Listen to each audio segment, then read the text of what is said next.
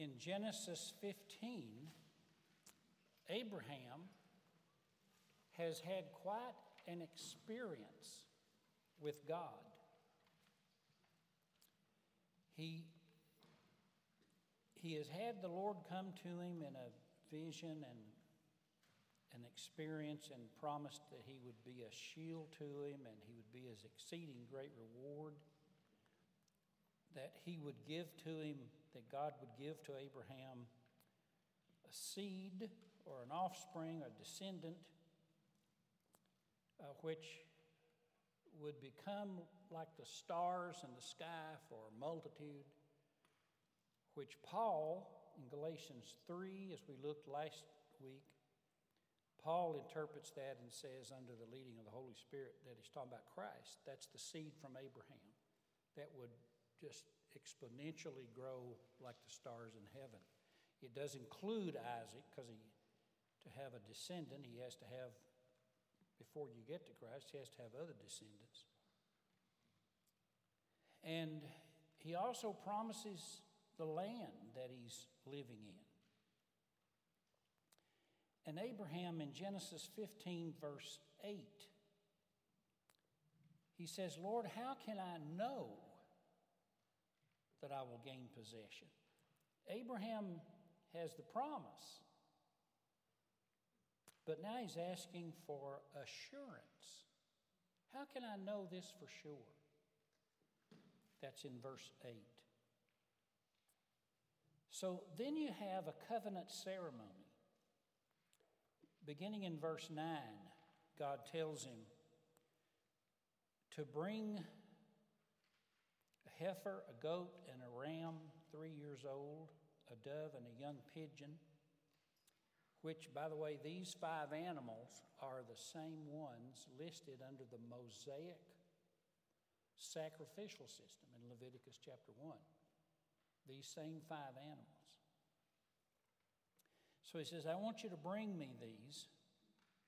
So in verse 10, Abraham brought all of these to him, and he cut them in two and arranged the halves opposite of each other. He didn't cut the birds. And after this, Abraham tried to keep the vultures away, but it says that he grew tired. In verse 12, Abraham fell into a deep sleep, and a dreadful darkness came upon him. And in this darkness, in this sleep, God says, your descendants that come from your own body will be enslaved for 400 years. That's in verse 15. You will go to verse 14. They will be slaves, and then they will come out with great possessions. This is the Exodus. Abraham is around 2,000 years before Christ. The Exodus takes place around 1,500 years before Christ. So it's about a 500-year difference, and God tells Abraham that they're going to go down into Egypt. They're going to be enslaved, mistreated. But then I'm going to punish the Egyptians. Remember the 10 plagues? And I'm going to bring out your descendants, the Israelites under Moses. They're going to return to the land, and verse 14 says, I will punish the nation they serve as slaves, and afterwards they will come out with great possessions. And as we know from the book of Exodus, these things actually happened. A prediction and a prophecy that is 500 years in the future. And precise. For example, they will come out with great possessions. Exodus chapter 12, it says that when the Egyptians were released after the Passover, the 10th plague, they asked the Egyptians, the Israelites did, for silver and gold and jewelry and clothes, and the Lord gave the people favor in the sight of the Egyptians. So they let them have what they asked, so they plundered the Egyptians. Well, that's what he predicted 500 years earlier. They would come out with great possessions. When you've worked for somebody for 400 years, it's time to get paid. So, God says, you go and ask for wages. And they did. And God gave them favor, and the Egyptians just poured it on them. In fact, after the 10 plagues were over, the Egyptians were glad to get rid of them. You're leaving? Awesome. Here, take all of our money with you. Just leave. So this is what God tells Abraham in this deep sleep. And then, according to verse 17 and 18, all of a sudden in this sleep, this thick darkness, a smoking pot and a blazing torch appear and go between the pieces. Now, this smoking pot, God's not smoking pot. Let's clear that up right off the bat. But there's like a little furnace that's heated up, and then there's a torch. So this is simply, every commentary I've read from every direction says it's just simply representing or symbolizing God.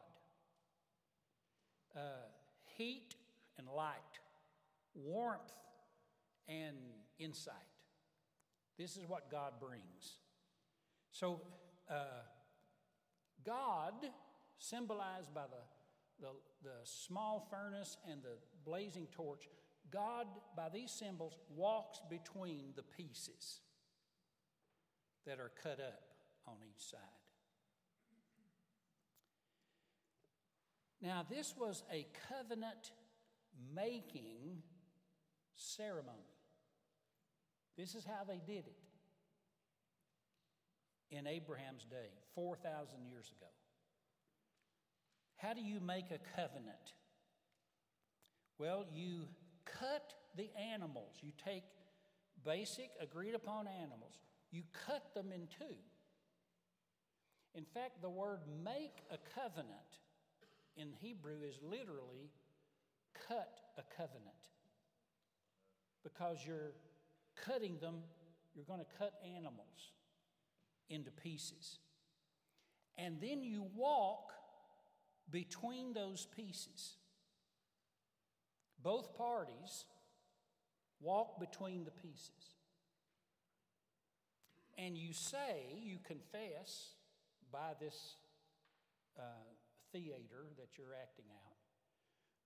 You say, may God do so to me, and more also, if I do not keep the covenant that I am making here today. You're pronouncing a curse upon yourself. You're agreeing that whatever gods may be will be against you and divide you and destroy you and cut you in pieces, just like these animals. This is the way they made a covenant. And here's an example of a covenant like this. In Jeremiah 34, beginning in verse 15, a little background there in Jeremiah 34. Jeremiah lived around 700 years before, or 600 years before Christ, and he had preached that the people should stop holding their slaves, to let the slaves go. And the people agreed to do it, so they made a covenant to do it. And here's how they made it.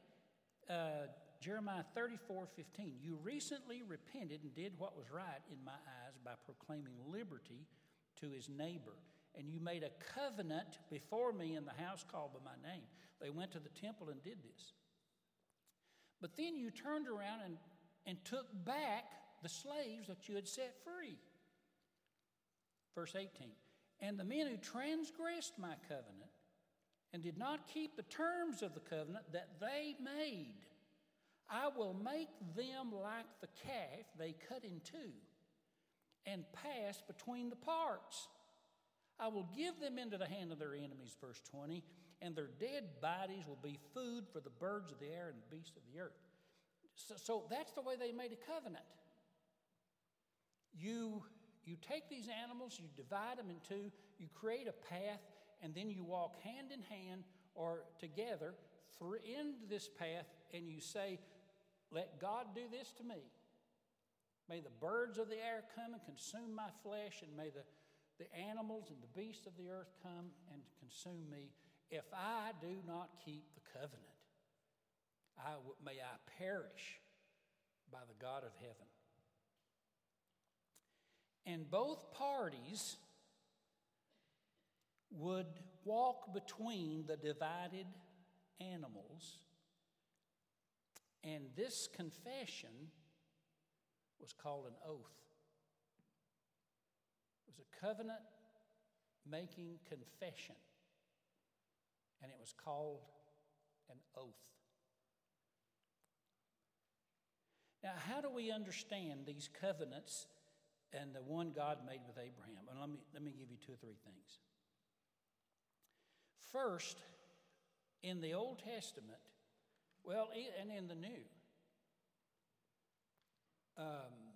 God relates and interacts with man based on covenants. You have a covenant relationship, and the word that describes a covenant relationship is know. I know him. It's a covenant term. And basically, the Bible is divided into two covenants. The word covenant has a Latin term. When they first put this into the first translation by Jerome back 400 AD, the word for covenant was testament. So when they brought that over, they just left the word testament, but it really is covenant. There's basically two covenants in the Bible, an old one and a new one. A covenant was not a contract. A contract means that when you have an agreement with someone, you put up property as collateral. But when you make a covenant, a biblical covenant, you put up your person as collateral. You are collateral. You will be divided up and taken, consumed by the birds of the air. A covenant was considered permanent. You didn't enter into a covenant easily. You thought this through. You got counsel. You gave it time. And then when you entered covenant, this is a life commitment. That's what covenants were for. But a contract was usually temporary, like a mortgage. You can pay that mortgage off. Someday in the wild blue yonder, you'll get it paid off. But your marriage is called a marriage what? Covenant. You don't get that mortgage paid off. That's a debt you'll be paying on every day of your life. That's a covenant. And if you violate that covenant, you may be cut in pieces. But let me offer just a bit of encouragement to those of you who feel like, okay, I blew it. I'm dead. Galatians 3:13. Christ has redeemed us from the curse of the law, the old covenant, being made a curse for us. For it is written, cursed is everyone who hangs on a tree or a cross, so that the blessing of Abraham might come on the Gentiles. Hallelujah. So what you have here is God making a covenant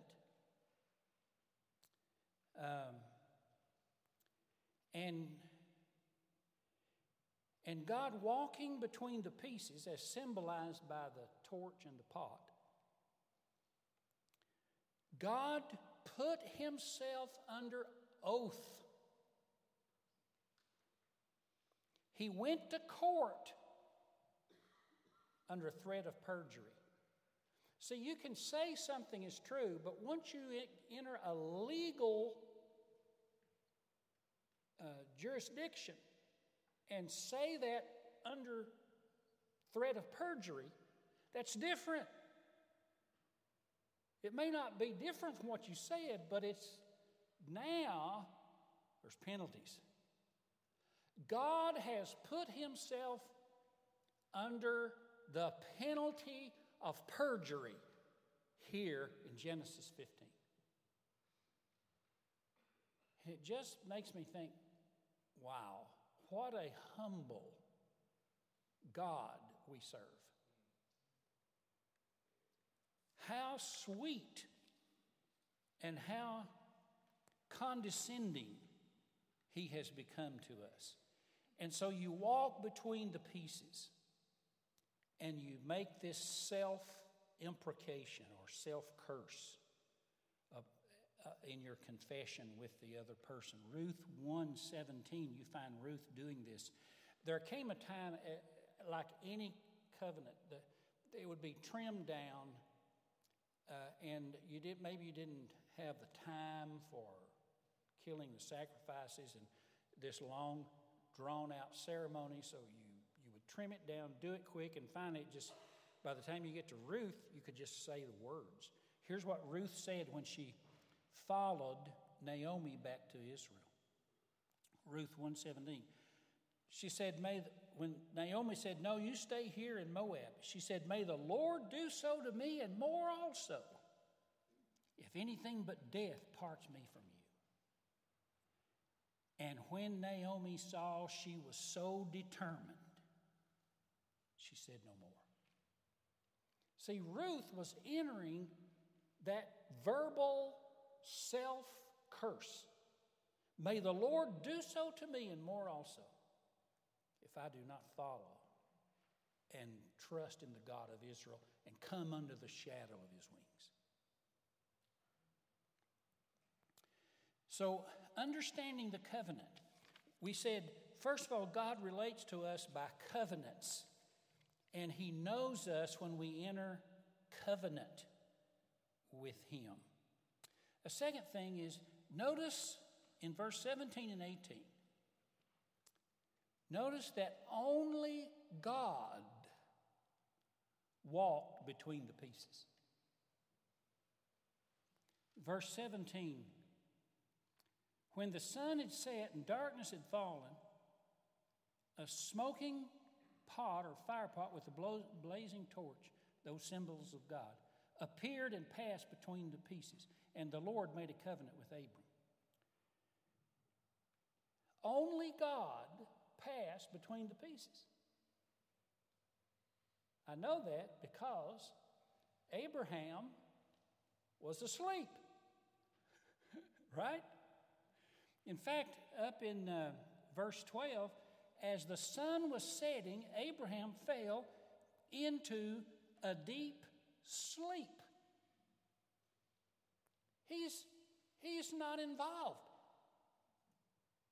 He hears the promises and the covenant, hears God take the oath, but he's passed out. This is the same word, this deep sleep, this same word used with Adam when God made Eve out of Adam's side, Genesis 2:21. Now, what's going on here?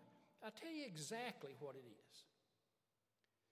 God is making what is called a unilateral covenant, one-sided. God is taking the curse upon himself, and Abraham is off the hook.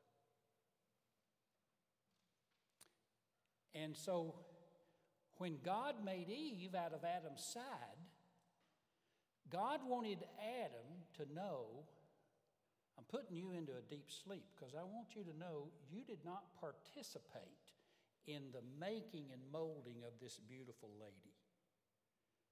So he put him into a deep sleep because Adam had no role. Just take a nap.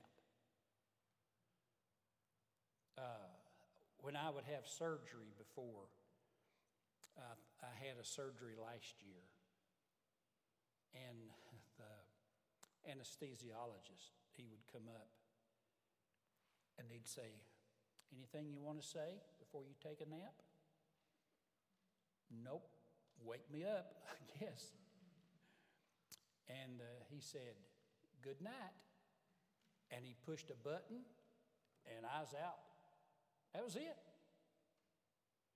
I did not participate in the surgery. Even if I'd been awake, I probably wouldn't have participated in the surgery. But I couldn't participate in the surgery. This is a unilateral covenant. Now, go forward 500 years till you get to Moses. Now, Abraham has had Isaac, Jacob, grandson, and then the 12 sons of Jacob, the 12 tribes. They go down into Egypt because Joseph invited them, and now they've been there 400 years. Moses comes to bring them out. Now, think about this. They come on Mount Sinai, and Exodus 19, verse 3 says to Moses from Mount Sinai, the Lord called to him, saying, thou shalt say to the house of Jacob and the children of Israel, you saw what I did to the Egyptians. He split the Red Sea, sent the plagues. Now therefore, if you will obey my voice, Exodus 19:5, and keep my covenant, you will be a special treasure to me above all people, and you will be a kingdom of priests and a holy nation. Notice the contingency. If you will obey, if you will keep my covenant, then you will be. Now that's called the Old Covenant, the Mosaic Covenant. But there's a covenant that preceded that called the Abrahamic Covenant, and it was not Abraham, if you will obey. Stay awake, Abraham. Come on, here's some coffee. If you will obey and keep my covenant, then you will be. God did nothing like that with Abraham. The Mosaic covenant comes 500 years later. It's a conditional covenant. The Abrahamic covenant in Genesis 15 is a unilateral covenant. So, and here's the thing about this wonderful promise and oath of God. He promises to take on himself the responsibility for seeing that these promises come true and that these blessings are sure. God takes that on himself. He takes an oath. It reminded me of Isaiah 9:7, of the increase of his government and peace. They're talking about Christ being born. He will be the Prince of Peace, a counselor. His name will be called Wonderful, and so on. And in the increase of his government and peace, there will be no end on the throne of David and his kingdom, to be ordered and established forever. And it says, the zeal of the Lord of hosts will perform this. So the promise is of the increase of his government, his peace, his glory, his name. He's going to come, and he's going to rule over the earth forever and ever. How's that going to be? Boy, let's get some people together to pray. Let's get on fire for God. Let's have a revival. Let's start new churches. And then you get a dull thud response. Let me tell you something. The kingdom does not rest on your zeal, but on the zeal of the Lord of hosts. He will perform it. God never loses his zeal for the kingdom of Christ. Ours waxes and wanes. And God is not dependent on how excited we are about Jesus. He is determined he's going to exalt him and give the kingdoms of the earth over to him. And it may take a while, but he will do it. He has taken an oath to Abraham. So it's not going to be Abraham. Abraham's going to be dead whenever God brings them back and they possess the land under Joshua. One other thing. When the apostles illustrate the new covenant or New Testament, they always use Abraham, not Moses, as the illustration of the new covenant. For example, Romans 4:13, the promise to Abraham and his offspring that he would be heir of the world did not come through the law of Moses, but through righteousness by faith. Always uses Abraham. Galatians 3:9, those who are of faith are blessed along with Abraham, a man of faith. Because the covenant, in the new covenant of forgiveness, salvation, eternal life, does not rest on us and our feeble ways, our feeble faith. But Luke 22:20 says, Jesus with his disciples said, this cup that is poured out for you is the new covenant in my blood. See, there's the blood. There's the sacrifice. If it's going to cost blood, it's going to be mine. And so this new covenant is based on how God made a covenant with Abraham. So as you get older, maybe you'll get immobile where you can't go to church. Maybe your mental capacities fade and you can't read the Bible. I've been having struggle trying to read the text this morning with my reading glasses. What if you can't go to church? What if you can't read the Bible? Maybe your addictions are such that you fall back into some of those old sins that you thought you left behind.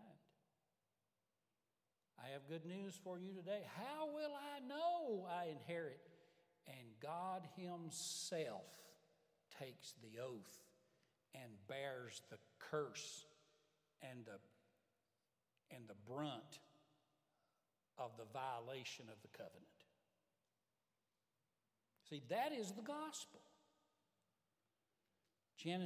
Galatians 3:18, if the inheritance be by law, it's not a promise.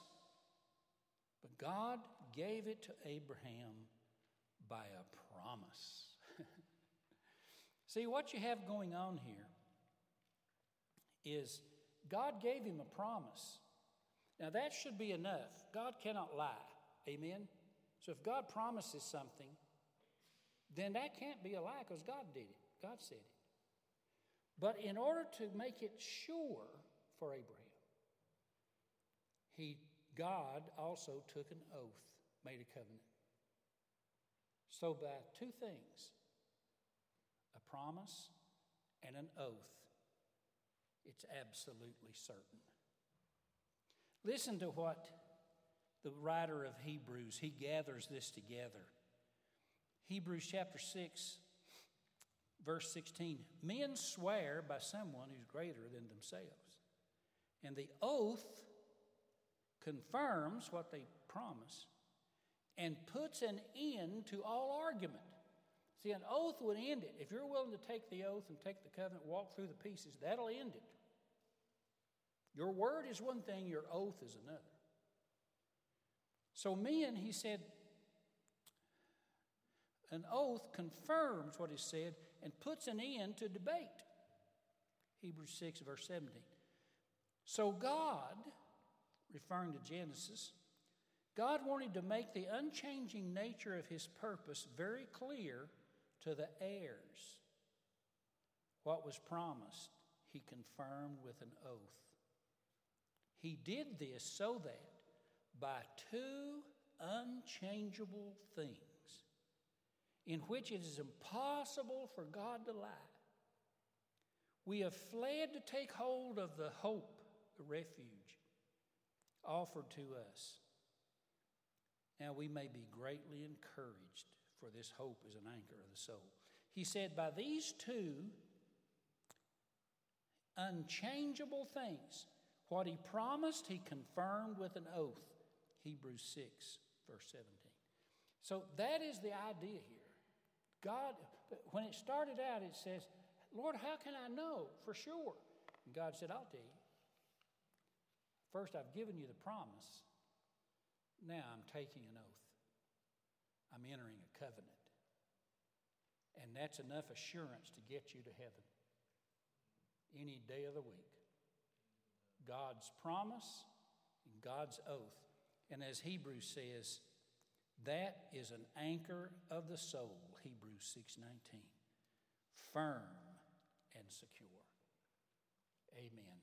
Let's pray together. Ushers, you come and let's worship with our tithes and offerings. Heavenly Father, we are awed by your coming to us, by your taking the load of the covenant upon yourself as we see at the cross. We thank you. We can only praise you and say we appreciate what you did when we could not do it for ourselves. Help us to love you and praise you. In Jesus' name, amen.